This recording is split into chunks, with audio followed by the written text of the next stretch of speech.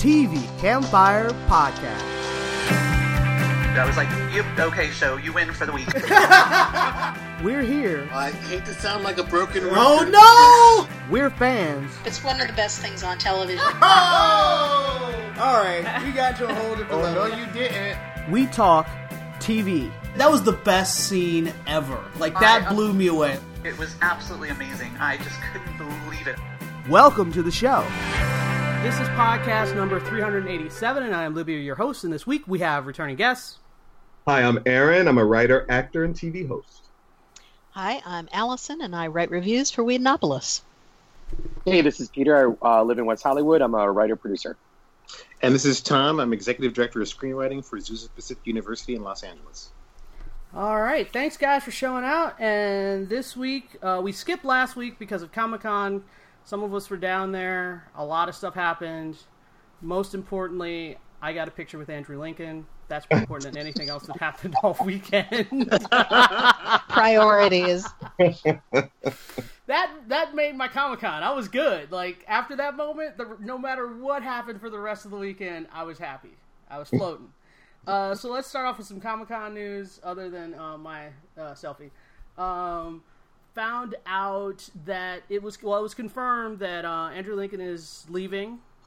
He's already done and has pretty much gone back to England. And he was trying to, everybody's assuming that Rick's going to die on The Walking Dead. And he was trying to make it seem like, well, maybe he won't die. I don't believe him. I mean, I really don't believe him. I mean, I feel like he's doing that to... Well, one, he did say he was upset that the spoiler came out, that he was leaving. He didn't want that to happen. And then on top of it, ended up in the trades, as a rumor, non-confirmed. The night before the panel, Robert Kirkman talked to Hollywood Reporter and totally confirmed it. And then realized that no one else had confirmed it. No one from AMC had confirmed it. And he apologized to Andrew Lincoln, profusely. He's like, I totally stole your thunder. I'm so sorry. And he said it's the first time since he's known Kirkman that Kirkman's ever apologized to him. So he's like, okay, I'll take it. But then he did a really, heartfelt goodbye to the fans. And if you haven't seen it, it's on YouTube. And I was like, dude, don't cry. The whole time the panel was happening, I was like, don't cry. Don't cry. Because I was saying it to him because I didn't want to cry. Because I knew the second he started crying, I was going to be done. And I was like, don't cry, don't cry, don't cry. And he was... Apparently, after they did this big group hug at the end of the panel, and then he went backstage and cried. And at least it was away from me, so I didn't have to see it. The other news is that... related news is...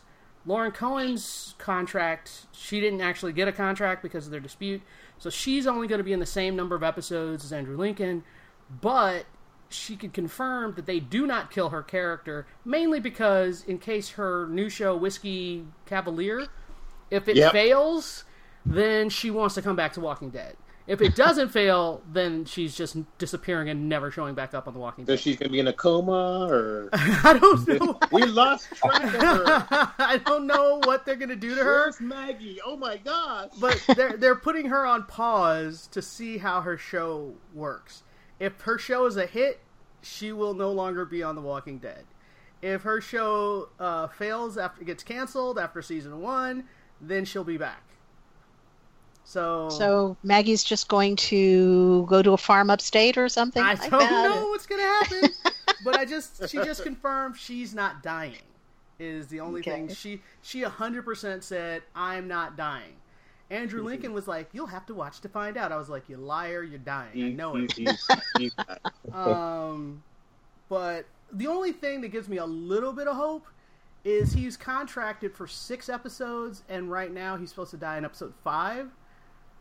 But I feel like... Well, that's flashback territory. I know. I was like, I feel like in the season finale, he's going to come back for a flashback. I feel like that's what's going to happen. So who's going to be the lead of the show then? I mean... Technically speaking, Norman Reedus is going to be number 1 on the call sheet. But from the trailer, it looks like Michonne. From the trailer that they showed, she's obviously the leader of Alexandria after Rick dies. And... Norman Reedus said it's going to be an ensemble. He was like, I'm not going to be the star. And I was like, yes, you cannot be the star. But he said, I'm not going to be the star. It's going to be, he's like, Carol. He said it's a season of women. He said because he said the last 2 seasons have been about dudes just bumping and chest pumping. And he said this season is about women being in charge. Good. So I was like, that looks interesting. But to be honest, after Andrew Lincoln's gone, I seriously doubt I'm going to be... The show should be over. I mean... I know. I agree. Did we learn nothing from The Office after Michael Scott left? I think not. I don't know. But let's move on to... there's other Comic-Con news that I'm probably folding into some of this news because there's so much news that came out this weekend. So let's just go. I've got 2 bits of comic news. Okay, go ahead. Yeah, the big news from Star Trek Discovery. Oh, right. Sorry. Is that number 1, originated by Majel Barrett Roddenberry, will be played by Rebecca Romijn. Yep, I knew that. They have not cast the other one, though. And the other bit of Comic-Con news, which was very pleasurable for me to hear, and during the Black Lightning panel, they announced that Khalil, a.k.a. Painkiller, played by my former student Jordan Calloway, will be a series regular season 2.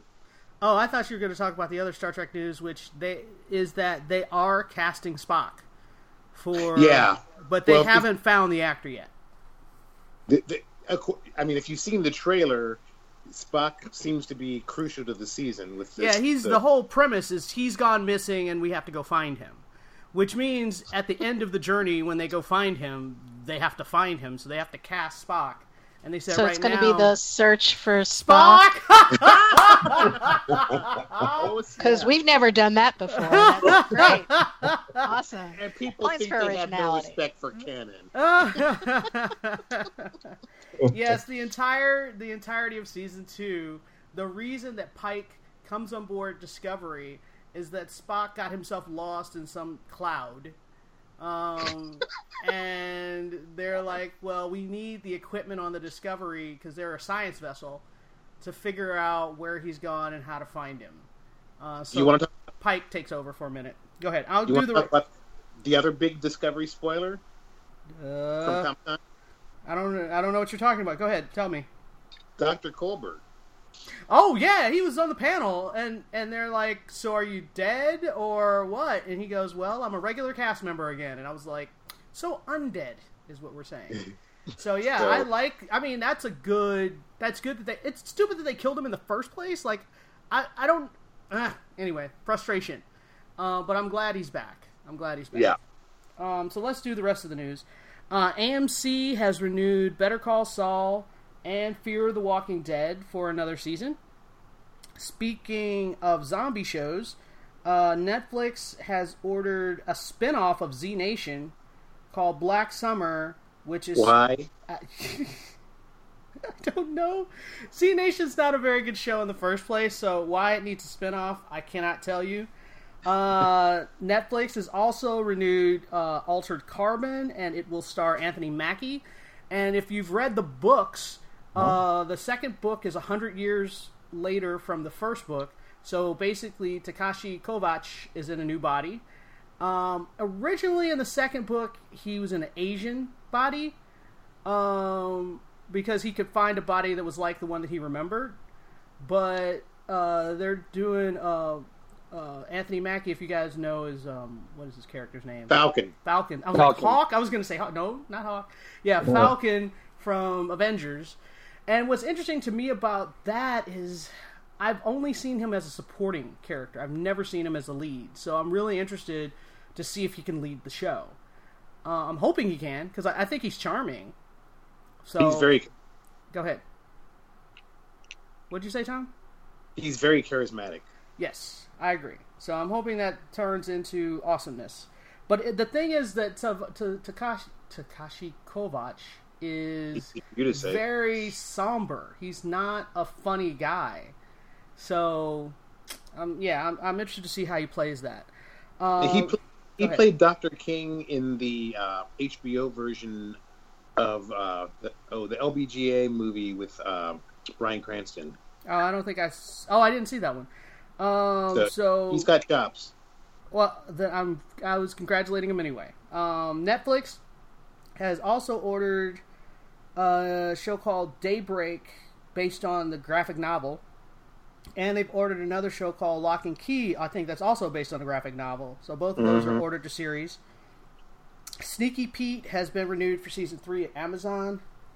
Colony has been canceled at USA. Man in the High Castle has been renewed for season 4. Cloak and Dagger has been renewed. And then we also get Buffy reboot or continuation. I think the big fight that everybody's been having online is because the news came out as a reboot when it first broke. So everybody thought that they're redoing Buffy. And the person who's writing the script finally came out on Twitter and was like, no, we're not doing a reboot. We're doing a continuation. It's 20 years later. And I was like, oh, okay, I'm on board with that. And also Joss Whedon is involved. He's not the showrunner, I think he's just like a consulting producer. Mm-hmm. So he will give advice when necessary because he's going to be working on his HBO show. So he's not going to have time to do this. Tom, you have news. Go. I have a bunch of news. Ryan Murphy's Netflix series, The Politician, has cast Zoe Deutsch and 3 more series regulars. It's going to be a musical. So okay. It's Ryan Murphy. It could work. Nickelodeon is going to relaunch Rugrats with a new series as well as a Paramount movie. Jason Clarke is going to join Helen Mirren in HBO Sky's co-production of Catherine the Great, the miniseries. Yellowstone has been renewed for season 2 at the Paramount Network. Catherine Newton is going to star in a Netflix drama from Chris Kaiser and Mark Webb. No title yet. FX has ordered a Bob Fosse limited series starring Sam Rockwell, Michelle Williams, with Lin-Manuel Miranda producing. Amazon has ordered Daisy Jones and the Six series adaptation with Reese Witherspoon producing. HBO has finally greenlit the Deadwood continuation / Yay! Alfre Woodard has joined the Apple drama C. The Affair has been renewed for a 5th and final season at Showtime. Lifetime has renewed You ahead of its series premiere.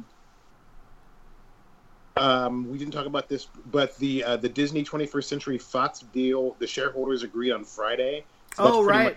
Yeah, it's a done deal. It's going to be a done deal. So Disney will now own Fox as well, and we can get our Avengers with Wolverine. That's all I care about. Our Avengers X-Men crossover. Yes, thank you. Lin-Manuel Miranda, James McAvoy, and Ruth Wilson have been cast in the BBC's adaptation of His Dark Materials. Netflix has nabbed Andy Serkis' Mowgli from Warner Brothers, which may or may not get a token theatrical release, but it's going to show up on Netflix next year. Norman Lear has signed a deal with Sony Pictures Television to reimagine several of his classic series from his back library. Kenya Barris is going to exit ABC Studios. What? There's probably a lot of drama around that, but we won't get into it right now. Speaking of drama... But you didn't say where he's going. You didn't say where he's going. Well, we know that Netflix has been wooing him, but he was supposed to be under contract to ABC Studios till 2021. Yeah, but he's basically said that he's taken the Netflix deal. Is 3-digit...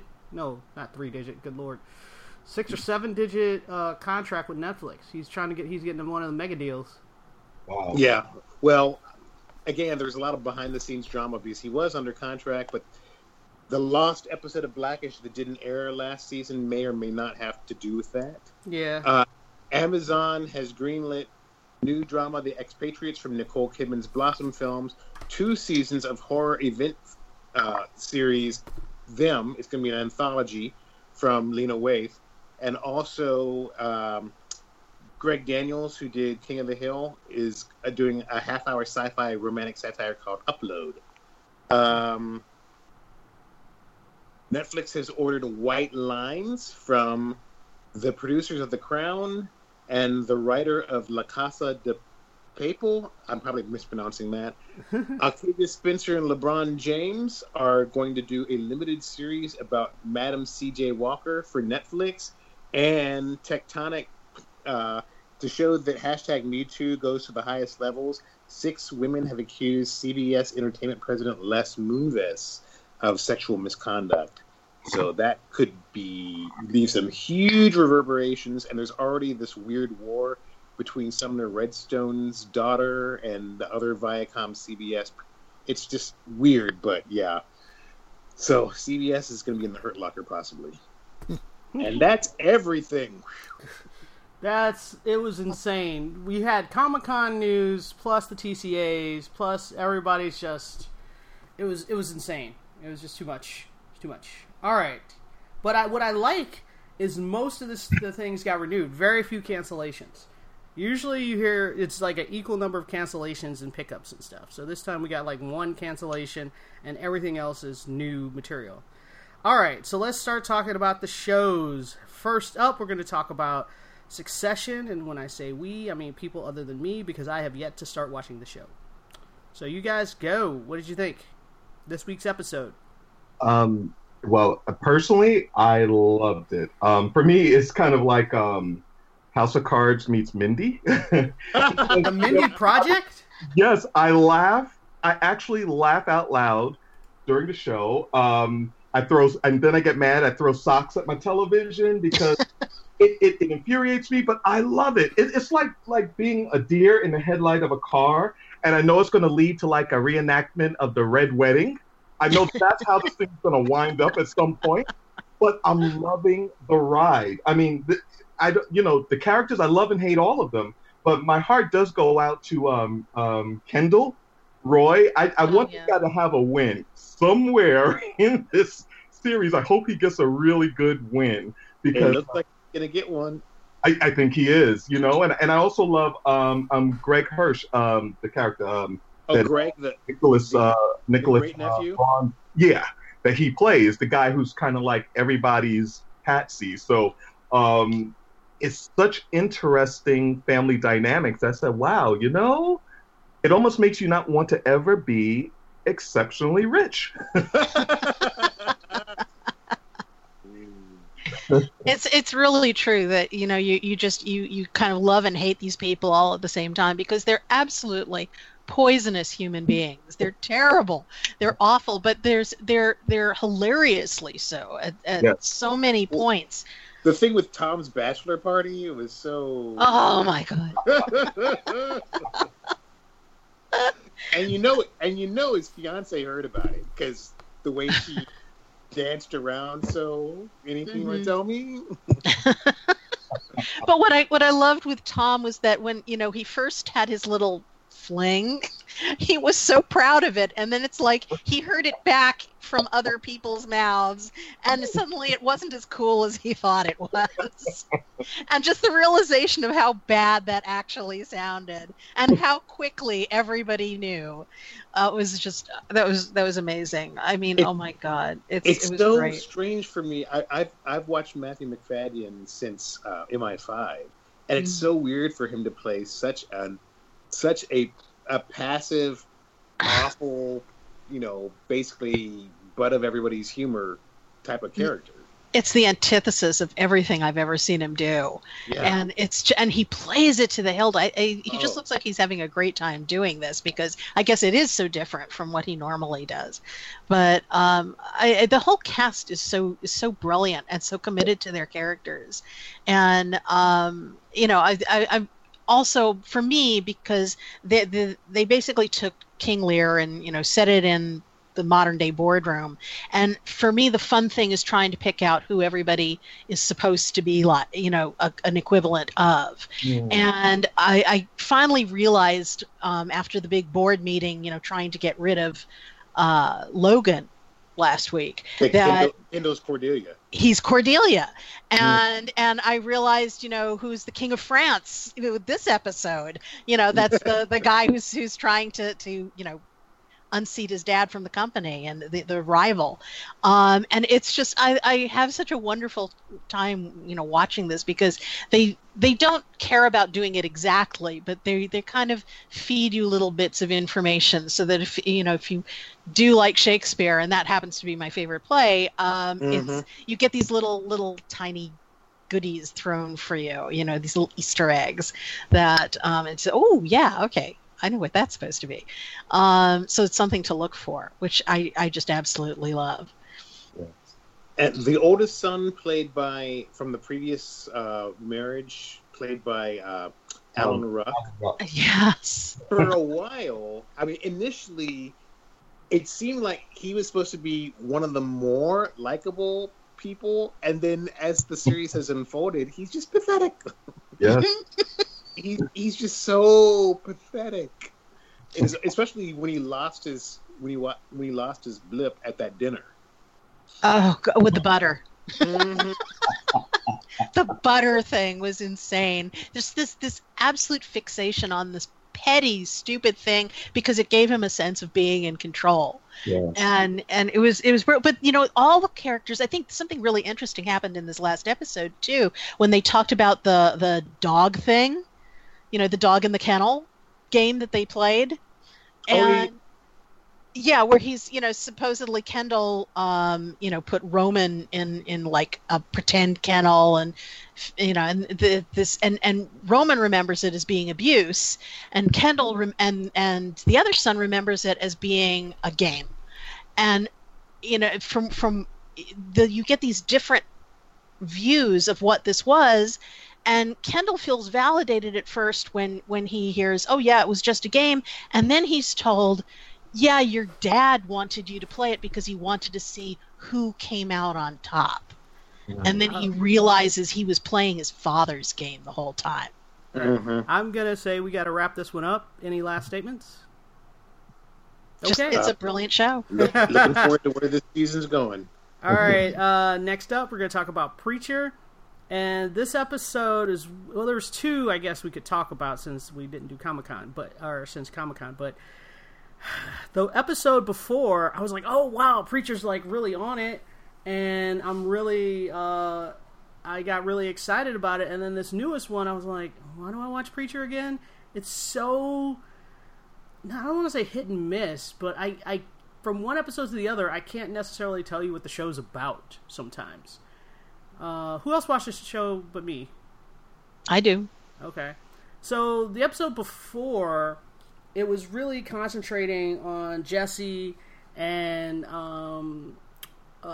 Tulip and how they're trying to break the spell, and then you find out that Tulip is connected to the Madame, which I saw coming. Like why she didn't figure that out, I don't know. But figures out that if she kills the grandma, then she dies too. Their life forces are connected, which sucks for her. And then you've got Cassidy, who had this moment of weakness where he was thinking about giving Tulip the love potion and thankfully decides not to, because I feel like that would have been an unforgivable move. So all the stuff with the main characters I like, but then the stuff with the cult or the Messiah stuff just doesn't work as well. And then Cassidy got roped into some random, like, goth vampire group. Like, what is this? And I can't figure out what God is doing with Tulip. Like, yeah, okay. What do you think? Well, I don't hate the cult stuff as much, which is a good thing because I think it's going to play a major role this season. If not from here out, going. Because that seems to be, Jesse and the cult, at least, for the remainder of what we've got this year. So I don't mind it because I'm interested to see where that's going to go. And I also like the actor who plays the lead bad guy, whose name I'm blanking on now, but the bald head, tall, bald. The cult guy. I know you're talking about. I forgot his name too. And then they show that the Messiah only knows how to tap dance. Like, what's going on with that? and the priest dude is like, oh, it's great. We'll take him out and everybody will follow him. And the guy's like, really? They're gonna follow a tap dancing dude? Like, meh. So I feel like there's a plot holes in whatever is going on with that. They're just feeding us little bits of information right now, and right. I'm patient with that. The stuff with Cassidy I'm not in love with because I feel like, and I already read that there's like a storyline that they deliberately siphoned his character off into, which really doesn't have a whole lot to do with what everybody else is Jesse doing. Is. Right. Yeah, and it just seems to me like that may be okay to do in a comic book where you're just gonna, okay, well, this is this issue and I've read it and now I can move on to something else. But if that's going to be going through this entire season, that just seems like like a waste of Cassidy. Yeah, I mean, he's not with the it's team. not that interesting. Yeah. I want to see him. I want to see him back with Jesse. Well, I want to see him them back with make up. Tula. I want to see them make up. Mm-hmm. And see their relationship get back to what it was, Right. and see them work as a team. But yeah, but right now, that is the one bit I am not in love with. Agreed. All right, so I'm sort of thumbs up for Preacher. Like, one of the episodes I thought was really great. The other one I thought was okay, and I'm hoping that this season is more consistent. All right. Next up, we're going to talk about Colony, and I will tell you this. Once the news came out, the Colony was canceled, and then Allison said that it ends on a cliffhanger, I decided not to watch the episode. I was like, oh no. I saw the setup. I see what's going to happen. They're building up to this good war, and you've got your soldiers now, and you got you got your sides, and everything's about to pop off, but then it's like, and the series has ended. I was like, oh no, I don't need to see a crazy cliffhanger. Thank you very much. So what'd you think? I was pissed, actually. From what I understand, because the last time that I looked at my DVR, it said season finale, which was like maybe about less than a week ago. And it wasn't until I actually loaded the thing to actually play it that I see series finale staring at me, and from what I understand, they only canned it like 3 days before the finale aired. So there was like no warning and no plan, and that shows in the finale. There's nothing about it that would indicate we're not going to get next year, or that planned, well, maybe we won't, so let's end it in a way that works. And no, it is the worst kind of cliffhanger. If you leave it the way it was, like everybody is dead, except for Snyder. He's doing great. Of course, he's the rat, the cockroach. Exactly, and so his star is ascendant, and everybody else is screwed. And that's the way they end it there. That's fine if you know you're going to get another season, but if that's how the series ends, and full stop. Obviously, they didn't know that they were going to be canceled. Oh, clearly they didn't. But I think, from USA's perspective, it just shows absolute disregard and lack of respect for their audience. This is the third season, and if you're going to can the show, let them know. Let them know so they can prepare for it, so they can wrap up the storylines, and show some regard for the people who actually spent the time watching this for 3 whole years. Right. And they didn't, and it's just it annoys me a great deal. Not that it was the greatest show in the world, because it certainly was not. I can understand how it was canned, but do it in a way that shows a little bit of concern. Right, I agree. A little respect. All right. Next up, we're going to talk about Cloak and Dagger. And they're building up to the season finale. And now that we know it's gotten picked up, so you don't have to worry about being the series finale. They are finally dealing with their powers in a way and giving them more powers. So now we find out that Tandy can not only see people's hopes, but she can take them away and absorb them like a drug addict. And she's just doing it willy-nilly to everybody she cares about. And what's interesting is we're seeing how the people behave once their hopes are taken from them, which is a really crappy thing to do to somebody that you like. Like, that's something you would do to an enemy. Like, and she's doing it to the people closest to her, which is crazy. Well, I did like the fact that the Tyrone's girlfriend could block her. Yeah, I thought that was pretty cool. Yes. But yeah, Tandy's on a destructive kick. I'm just tired of Tandy being on a destructive kick. I really am. I mean, she's figured out her powers faster than Tyrone, but I'm just so over her having her pity party. Yes. And then they had the teacher giving a lecture, which was supposed to be like a weird reflective commentary. It was almost like they broke the fourth wall, and he was giving a commentary. Journey. Go ahead. He's doing the hero's journey lecture, so that's the continuing thread through the episode. I get that, but it felt too on the nose. It was on the nose. That's my point. I was like, too much, guy. It was very writery. Here's my problem with Cloak and Dagger. I like the show. I like the leads. it seems like they didn't spend enough time building the arc so it was strong, because you have episodes where like nothing's going on, and then episodes where everything's going on. Right. So the pacing's off. You didn't even talk about how last week's episode, the previous episode ended. This one begins with them fridging the female detective's boyfriend. Right. Which was, whoa.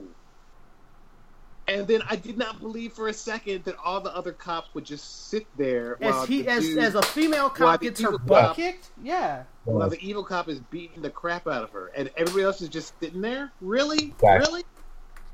There's not a good cop in the entire room. Like, I don't believe that. Nope.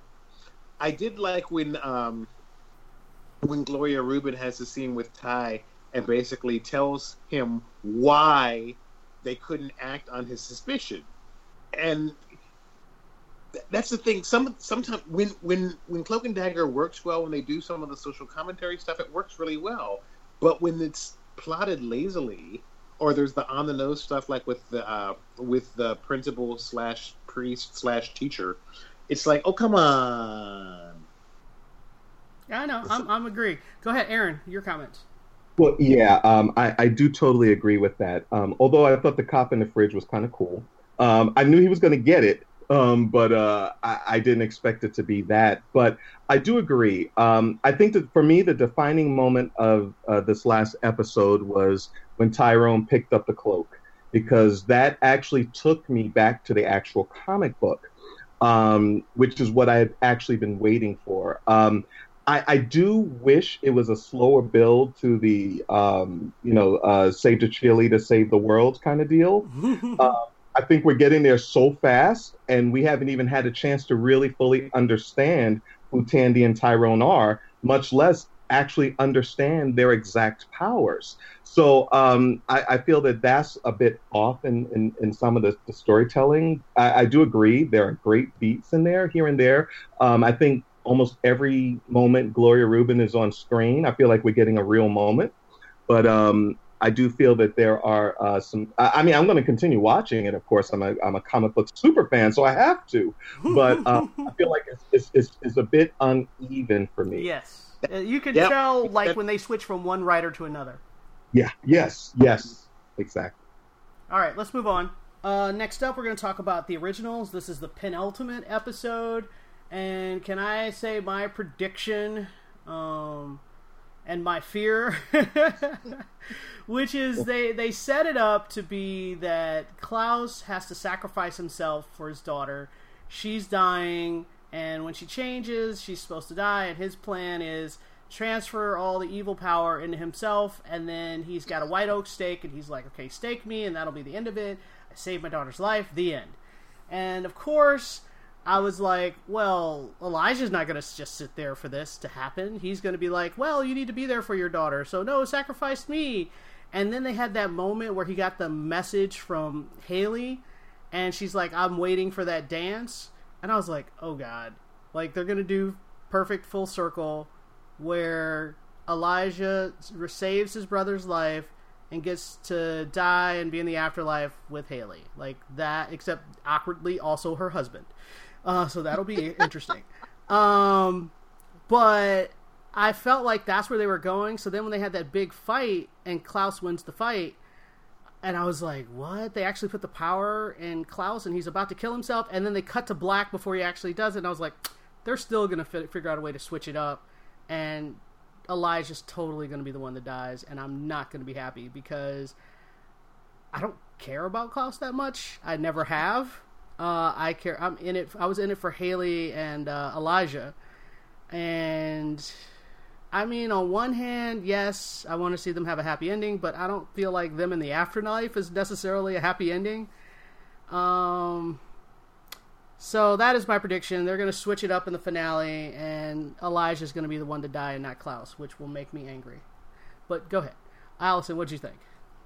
Well, I agree with you. I was totally expecting for Elijah to step in and get killed in place of Klaus, because that makes sense, and they've been giving you every signal that that's going to happen, with Haley, showing her letter and all the flashbacks, and now when her daughter sees her in the afterlife, and everything seems to be lovely and great, and so yeah, I think that's going to be like his happy ending, is he's going to be with Haley there. I'm not upset about that, because I think Elijah has been sort of getting sick and disgusted of his existence in here anyway, and they've shown pretty much that the afterlife is nice for them. You're with your family and the people you care about, and afterlife Thanksgivings could potentially be awkward, but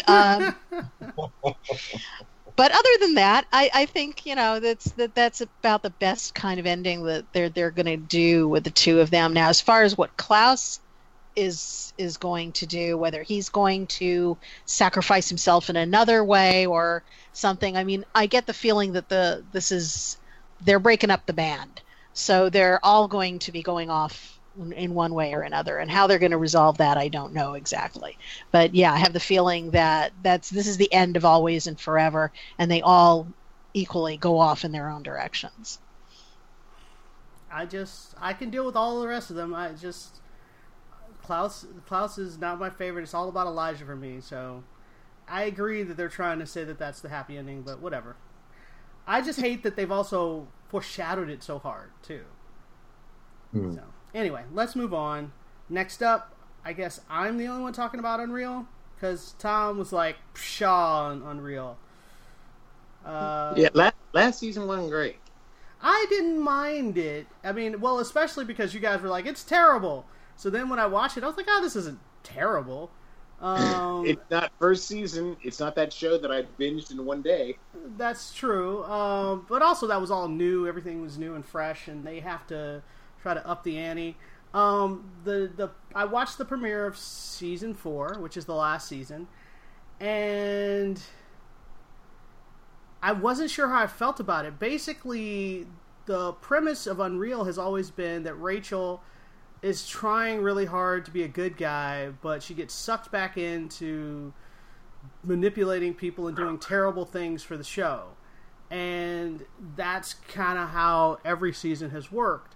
This season, the premiere is called All In.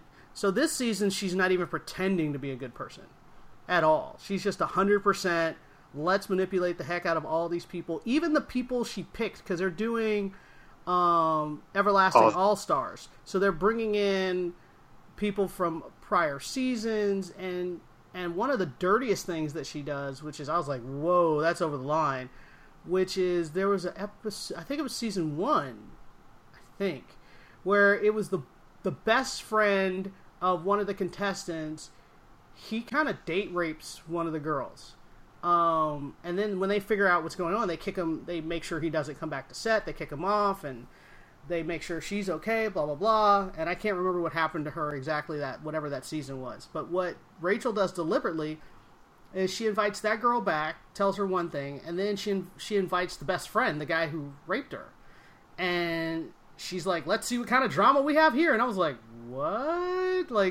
And then the girl, when she sees that guy's there, immediately tries to leave the show. And it's like, I'm out of here.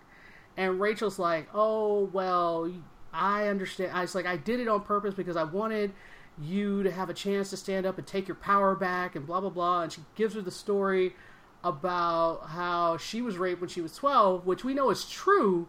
But she used that story to manipulate this woman into staying, and Quinn was listening and got really uncomfortable and actually had to put the headphones down. She was like, whoa. And when you're behaving in such a way that Quinn is uncomfortable... Quinn becomes the moral center of the show? There's a problem. And I was like, I don't know how I feel about this. And that's pretty much kind of what they're doing this season, is Rachel is kind of the bad guy, and Quinn is still doing bad stuff, but Quinn is also aware. She is more self-aware of where her line is. Quinn has a line. She's aware of where that line is, and she never goes past wherever her personal line is.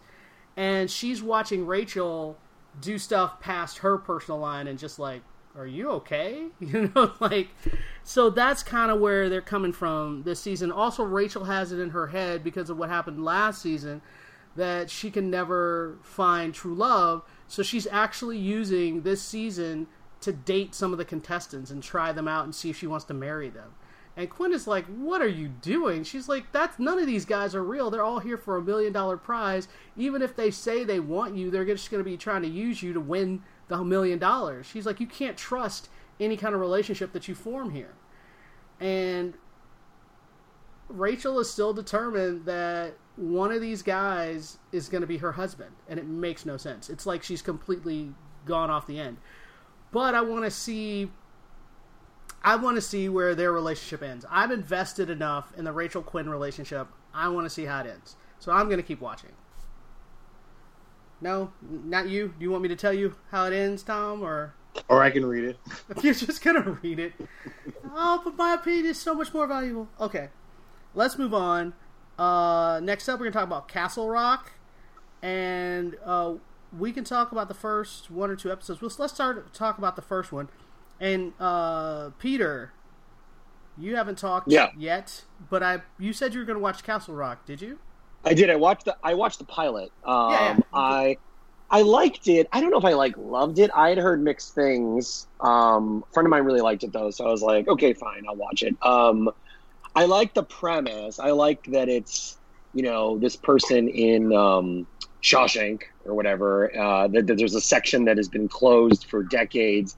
And that they find someone there. Like, that's pretty cool. Like, I was like, oh, that's kind of interesting. I just don't know if by the end of the pilot, I don't know if I'm that interested to see where it's going to go. But I have heard that the show gets better and better. I think my friend told me the third one's the best one. I think, has 3 of them aired? Yeah, right? 3 of them are out. I've watched the second one, and I can tell you the second one's better than the first. Because mainly the first episode's about giving you all these clues that you don't know what any of these things mean together. And then in the second episode, they start putting those things together so it starts to make more sense. So, like, the guy that they find in that cell... In the hole? In the second episode, you find out how he got there, who put him there, and why. So, all that information is... You're like, whoa. So now you're like, well... Who is this guy? And you get to see there's some supernatural something going on with him. So it's really, and I feel like there's this line where somebody goes, "Never let him see the light of day," and like the very next scene, he's standing outside, and I was like, oh, "This can't be good." So I think that they do a good job of building up the mystery and building up the character. You should at least watch the second episode. The second episode really lets you feel what it's about and how it's all going to fit together. Yeah, like I said, I'm liking it. I've never, it's weird. I've never really had a Hulu show that I haven't had a Hulu original that has grabbed me. Even Handmaid's Tale, I only watched 2 episodes, and I thought it was very good. It's not that I thought it was bad. I just, for some reason, a Hulu show is has not hooked me yet. Yes, but we've talked about this. You have a thing where you watch pilots of a lot of shows and don't go back. You do that a lot. I do, but then there are shows on Netflix and other networks that I've watched entire seasons. So I'm just saying it's but I'm saying I don't think it's just Hulu. And also Hulu probably hasn't had as many shows that how many shows have you even tried to watch on Hulu? I think you've only tried to watch 2 or 3. There's, what is it? The one with James Franco, 63, the other Stephen King one. Yeah. Yeah. They haven't had a lot of shows overall, though, so. That's true. True, but that's true. Yeah, I'm just saying, if you think of it as a numbers game, I'm not trying to blame this on Hulu. I'm trying to say, part of it is the sample size. Netflix just puts out way more shows. Well, yeah, that's totally true. Tom, I'm liking it. Oh, go ahead. Yeah. Tom, I like it. It's got a great cast. It's well shot. It's interesting, seeing how they're, layering in the mysteries and seeing actors. I've always been a big fan of Ann Cusack, so to see her, she's playing the new warden. I'm not probably intrigued enough to plunk down my money to subscribe to Hulu. So, how did you see the first episode then? Do we want to talk about that? If you watch it through, you you can't download it from iTunes. You have to watch it through Apple's TV app on iPhone, iPad, or Apple TV. So, completely legitimate. Yeah, and it's always good. Andre Holland, after seeing the last big thing he was in was The Nick, so it was good to see him. I loved him in that. I so loved him in The Nick. That was one of the reasons I was excited to see this, because I knew he was in it, and I just think he's fantastic. Oh, so what did you? Yeah, so what did you think, Allison? I really enjoyed it. I have not gotten past the pilot. I ran out of time, but it was hard call because I was really engaged in it. I really liked the first episode a lot, but it was like 2:00 in the morning, and I was falling over, and so I just had to kind of pull myself away from the DVR. But I'm really excited to see the rest of it. I love the little bits and pieces they've put in places, the little Easter eggs and little things they've done for people who are into Stephen King's novels and read different things, and little bits like, casting Sissy Spacek as his mom. I mean, it's like that was a nice touch. I like that. So I just I'm finding a lot to like about it. It's beautifully shot. It's intelligently written. And the actors, it's an amazing cast. So I'm looking forward to seeing more of it. I didn't think it was slow for me. I just was really caught up in it. Yeah, I just think it gave a lot of clues that were hard to put together in the first episode that get resolved. A lot of them get answered in the second episode. That's why I said you should at least watch the second one before you. What does Melanie Linsky have to do with anything? Oh, she's awesome. Yeah, she is awesome, but what is she? Well, you'll find out in episode 3. I don't want to give it away, but when you see episode 3, it'll kind of tie in who she is and how she plays into the overall storyline and who she's actually connected to, because she has a connection to Henry Devers, Andre Holland's character. So it gets revealed in episode 3. Right, I know you're talking about. Yeah, because I think it's interesting how many people recognize the grown-up version of him, considering how long he's supposedly been away from the town. Well, right. I mean, I don't think he left when he was 10. I think he graduated from high school and then he left. Exactly. And I don't think most people leave that place. I think the people who are in that town kind of stay in that town. They don't get a lot of new people. And also, he's the only black guy there. They were like, "Oh, is it a black guy?" Yes. They were like, "There's a black guy walking into your house, and I heard that such and such was back. It's probably him." Exactly. Taking a wild guess there. Yeah. Yeah. All right, so let's move on. Next up, we're going to talk about Orange is the New Black. And who other than me saw that? I saw it. So this season is basically after the riot of last season was the whole riot as it happened. This season is post-riot, and most of our main characters are in solitary confinement at a maximum security prison because a guard was... Well, at first we think one guard was killed, but in the last episode, there were like 2 guards were killed. And I was like, wait, 2 guards? But the big thing is none of the inmates actually kill the guards. The team that came in to rescue people killed the guard. And then they covered it up to make it look like an inmate did it. And so now this whole inquiry about who killed the guard, and everybody's keeping a secret because they know that if they say that one of the cops or whatever killed the guard, that they would miraculously end up hanging in their cell. So everyone's keeping their mouth shut, but it looks like one person is somebody's going to get a life sentence off of this. And the question is who? So that's pretty much the premise, which is why it's depressing and sad, because they're just getting beat every day by the guards because the guards think that one of them killed the guard. And so the guards just beat them just constantly. And none of them are allowed to speak to each other. They're all separated. And yeah, it's not a happy comedy version of Orange is the New Black at all. Yeah. No, it's very dark this year. Very dark. I'm not sure if did you watch last season, or I watched did you kind of some of last season, not all of it. Because they did show Piscatella being killed by friendly fire. That happened at the very end, and he's killed accidentally by the very SWAT team that's sent in. Yeah, they explained that. I got all that. Okay, so they, that's the thing, and the now they're trying to cover up their tracks. But what I'm finding really hard with watching this year is how relentlessly bleak it is. I've been a fan of this show since the beginning, and it's had its ups and downs, although I thought last year was pretty brilliant. But when it got to the end and everybody was being loaded up onto trucks, I thought, well, how are they going to do this next year? And the answer to that is just proving to be really, really hard to watch. I kudos to them for going there, for making it as dark and as bleak as they're making it, and as violent as they're making it. But it's just, I don't see any daylight at the end of this. I don't see them returning to Litchfield or being let go or anything like that. It's just, it's plunging further down a hole. And so this may end up being the last season of Orange is the New Black for me, because if it's just going to keep getting darker and darker, I don't think I can watch this.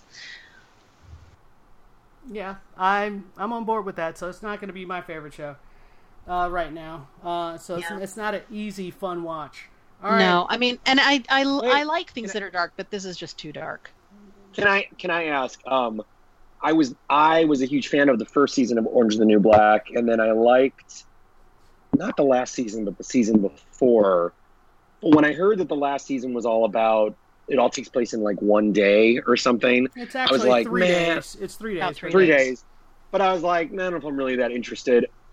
Could I watch could I just jump in? Yeah, like, I'm assuming there's a recap. It'll be like, well, I actually thought last year was amazing. I thought that. Oh, so you really liked it? I did. I really loved last year, but this year is just very bleak. Well, this year is more consequences of last year, so you don't need to necessarily know what happened, other than there was a riot and 2 guards got killed, and none of the inmates actually killed them, but they're being set up to look like they did. Right. So that's and then I think from a relationship standpoint, what's the main chick's name? Piper. Piper and Alex were together during the whole riot, and Alex got hurt, but she ended up not being on the bus with them. So Piper's big thing is she's wondering if she's dead or what happened to her, what's going on, and nobody will tell her anything, so she's super worried about it, which was kind of annoying, to be honest. And everybody else is annoyed with her for keep staying on that, but I get why she is. Like, I understand it. And the new chick that they had introduced that's in solitary confinement with Red, I can't stand her. That's another problem. I'm further along than you are. I'm up to about episode 5, and they do introduce a whole bunch of new characters, and I have yet to find one of them that I like. Yeah. They're all terrible people, all of them. Well, wait. I mean, Orange is the New Black. They're not always awesome people. Is that what you mean? Or do you mean they're not interesting? They're not interesting. They're not. Yeah. Go ahead. The thing is, even the people who are terrible, they're usually interesting as well, and also they're not like mustache twirling villains. There's something human about them. There's something about it's like, okay, they're terrible here, but then you see this little glint of humanity in them, and I don't see that at all with any of these new characters. They're terrible, whether they're guards or inmates. They're horrible human beings. Okay, all right. That's boring. Yeah. All right, let's move on. Next up, we're going to talk about Killjoys, and there has now been 2 episodes. That's still on TV? Go away, Peter. You're not allowed to be on the podcast anymore. I don't know. I liked Killjoys from what I saw. I just didn't realize it was still on. I just didn't know. Wait, that's the show that I tried to get you to watch a million years ago, and you were like, I liked a couple episodes. I did. I thought it was okay. She's been in a few movies now, right? She has. She was one of the villains in the Ant-Man and the Wasp. Yeah. Yes, that's what it is. And is she also the same person in Ready Player One? Is she that Ben Mendelsohn's helper? No. Who's that? Is that the girl from Kingsman? I don't know. Okay, can we get on the topic and that you're going to promise to watch Killjoys because you're lame? Alright. Alright, so the first 2 episodes of Killjoys, they basically, like, last season was a crazy cliffhanger that I completely, I remembered most of the things, but realized in the second episode I actually didn't remember as much as I thought. So the previously was very useful. The first episode, I was a little frustrated because I wanted to know what was going on with Klein and Dutch and her evil mother twin chick. And I wanted to know what was going on with them, and they managed to avoid dealing with it by having her have all these flashbacks with when her and Johnny first met. It was basically the origin story of their team. Yeah, and I was kind of like, I don't care about this. I want to know what's going on now. But, I mean, eventually, they're so cute and adorable together. It ended up being fun. But I'm still frustrated that we don't get more of the current day story. And that was episode 1. That was episode 1, but I love Klein, and the more you see Klein now, lets you know what a horrible mistake it was to kill Klein in the first place. Because Klein is such a powerful and interesting character. They really shouldn't have killed him. Like, that was just... And they obviously realized that, because they're like, we have to figure out a way to bring him back. Like, isn't his name Kylan? No, it's Klein. Klein. It's Klein. With crazy spelling. Yeah, yes. The spelling is bizarre, but it's Klein. But I really like that relationship, and I like that they finally explained how Klein is sort of her father and sort of not. And I like how they explained the way he deals with her, and all the intricacies of the relationship they deal with, which I thought was fantastic. And then in the second episode, we deal with Johnny and Dev, and making Johnny a partial Hullen was a terrible idea. So you knew they were going to go there. Well, we knew that it was a terrible idea, and it's like, you guys just said it's a terrible idea. Then when you do it, you're like, oh my god, I can't believe this was a terrible idea. Well, What's-Her-Face says she lied to Dell said she lied because of her self-preservation instinct. Yeah, so to say that it was a great idea to do it, yeah. Yeah. Well, she said, not really. She said it was like the only option they had, which was true. He was going to die if she didn't do that.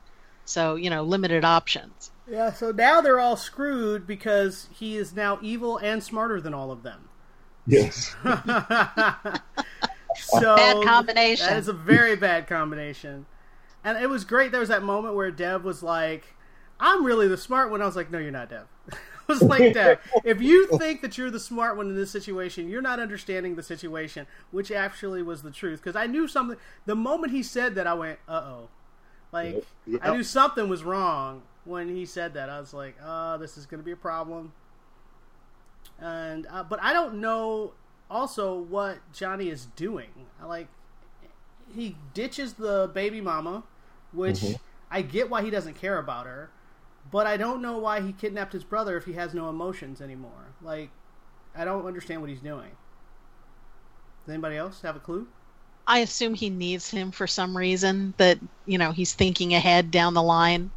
I'm hoping that is the case. Otherwise, it sort of doesn't make sense. It's just a way of keeping the character in the game.